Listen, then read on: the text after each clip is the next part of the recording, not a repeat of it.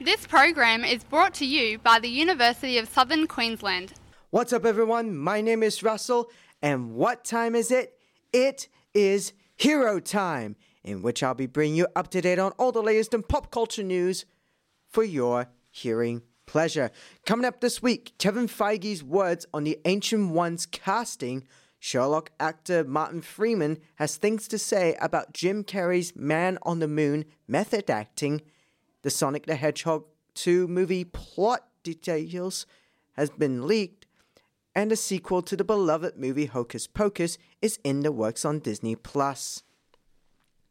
But first up in our top story, coming from the folks of IGN, after Tilda Swinton was announced to be playing the Ancient One in 2016's Doctor Strange, the production came under fire for casting a white actress as a character that has been historically portrayed as an Asian male. Though Marvel Studios offered a justification on Swinton's casting at the time, Kevin Feige has now stated that he regrets this decision. "We thought we were being so smart and so cutting edge," Feige told Men's Health in a cover story about Shang-Chi and the Legend of the Ten Rings star Simu Liu. "We're not going to do the cliche of wizened old wise Asian man. But it was a wake-up call to say, well, wait a minute. Is there any other way to figure it out? Is there any other way to both not fall into the cliche and cast an Asian actor?" And the answer to that was, of course, is yes. In his comments, Feige cited Marvel Studios' stance at the time.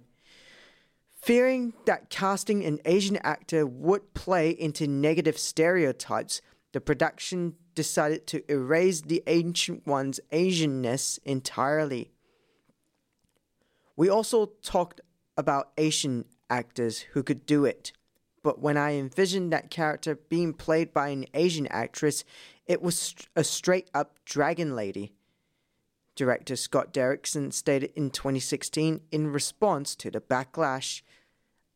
"I know the history of cinema and the portrayal of the dragon lady in anime Wong films, and the continued stereotype throughout film history, and even more in television. I really felt like I was going to be contributing to be a bad stereotype."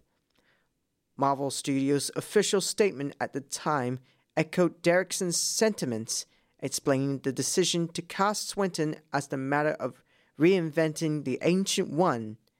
The Ancient One is a title that is not exclusively held by any character, but rather a monkey passed down through time, and in this particular film, the embodiment is Celtic. Marvel wrote in its official statement, "Shang-Chi and the Legend of the Ten Rings will be Marvel Studios' first Asian-led feature film. The film stars Liu as Shang-Chi and Tony Leung as Wenwu, who many fans theorize will be the MCU's version of the Mandarin after Ben Kingsley's portrayal of the character in Iron Man 3 turned out to be a red herring." Up next, reports from IGN confirmed that though it earned him a Golden Globe, Jim Carrey's performance in the 1999 Andy Kaufman biopic Man on the Moon has practically become a cautionary tale in the film industry about the inconveniences of method acting to a production. In a recent appearance on the Off-Menu podcast via The Telegraph, Sherlock Holmes' actor and John Watson himself, as well as Everett Ross in the Marvel Cinematic Universe himself, Martin Freeman, criticized the practice of method acting in general, citing Carrey's behavior working on Man on the Moon as a practically noteworthy culprit.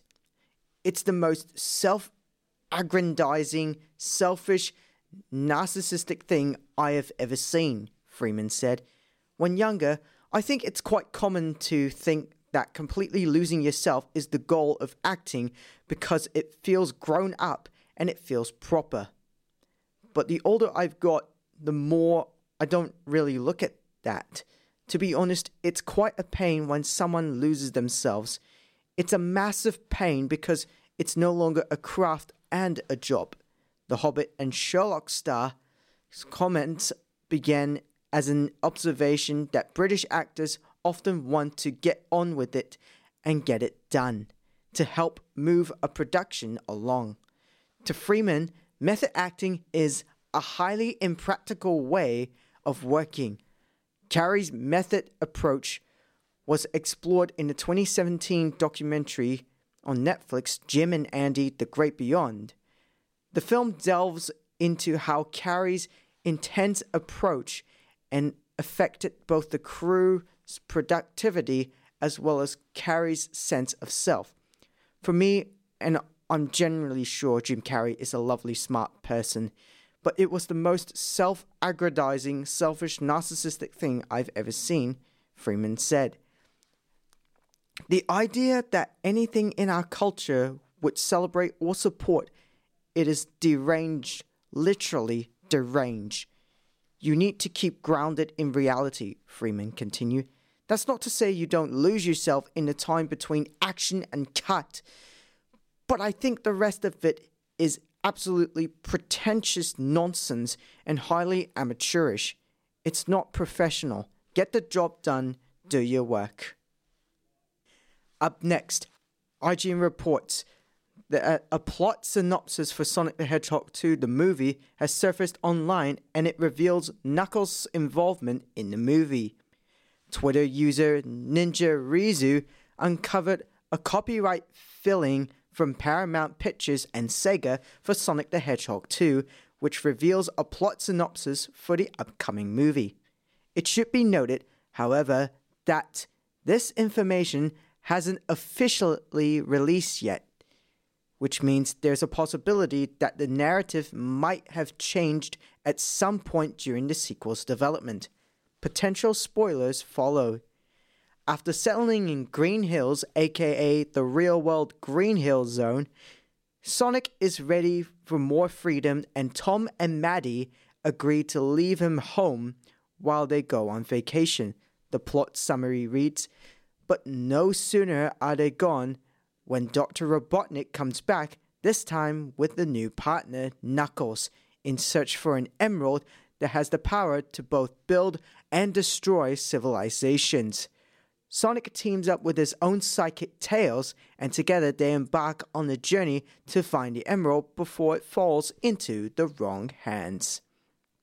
Tails has been Sonic's ride-or-die buddy since the early days of the franchise, and it sounds like that partnership is only set to continue in the Sonic movie sequel. The leaked synopsis paves the way for an action-packed adventure that will see the dynamic duo trying to foil the action plans of Dr. Robotnik and his new partner Knuckles, another franchise stalwart. Famously, Robotnik, originally named Dr. Eggman in Japan but localized to Dr. Robotnik for America, is egg-shaped. His body type is quite different from that of his live-action counterpart played by Jim Carrey, but that could all change in the sequel. Carrey previously teased that he may have many ideas about how the look of the rooted mad scientist might evolve in the next film. Sonic the Hedgehog 2, the movie, is scheduled released on April 8, 2022. This date was originally announced only a few scant months into the COVID-19 pandemic, but the movie's official title announcement came with a reconfirmation of that release date. The final reports of the day, reports coming from, you guessed it, IGN, states that Bette Midler, Sarah Jessica Parker, and Kathy Najimy will reprise their original roles for Hocus Pocus 2, which will come to Disney Plus in 2022. In a new press release, Disney confirmed that the original trio of Midler, Parker, and Najimy will once again play the spooky witch Sanderson sisters. In a brief plot synopsis, Hocus Pocus 2 will be about 3 young women who, accidentally, revived the Sanderson sisters to modern-day Salem, where the original witch trials took place. The sisters are still hungry for children and must be stopped before they bring havoc to Salem. Anne Fletcher, known for romantic comedies like The Proposal and 27 Dresses, will direct Hocus Pocus 2, which is set for production this spring. Fletcher will take over directing duties from Adam Shankman, who has signed on to direct Disney's Enchanted sequel. Now more than ever, people need to laugh, Fletcher says in a statement. I am so grateful to be able to play a part in bringing these witches back to life, and to be working with my friends at Disney again makes it all the more special. The first Hocus Pocus was released in 1993 and follows a similar story. Centuries after the Sanderson sisters were hanged from witchcraft, they are revived in the 20th century and begin their search for children to eat. The sequel will revive the sisters in the 21st century, which has changed considerably since the last time the Sandersons were revived. And that's all the time for Hero Time this week. Thank you very much for listening to this week's edition of Hero Time. Join me again next week, where I keep you up to date on all the latest in pop culture news for your absolute hearing pleasure. And don't forget, you can follow me on Twitter at Phoenix Hero Time for pop culture news I post every day of the week.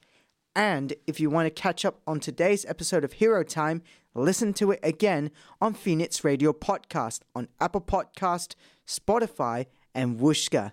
Thanks again for listening. My name is Russell, and for all the programs you love, keep it right to phoenixradio.com.au. Have a good day, everyone. Bye-bye.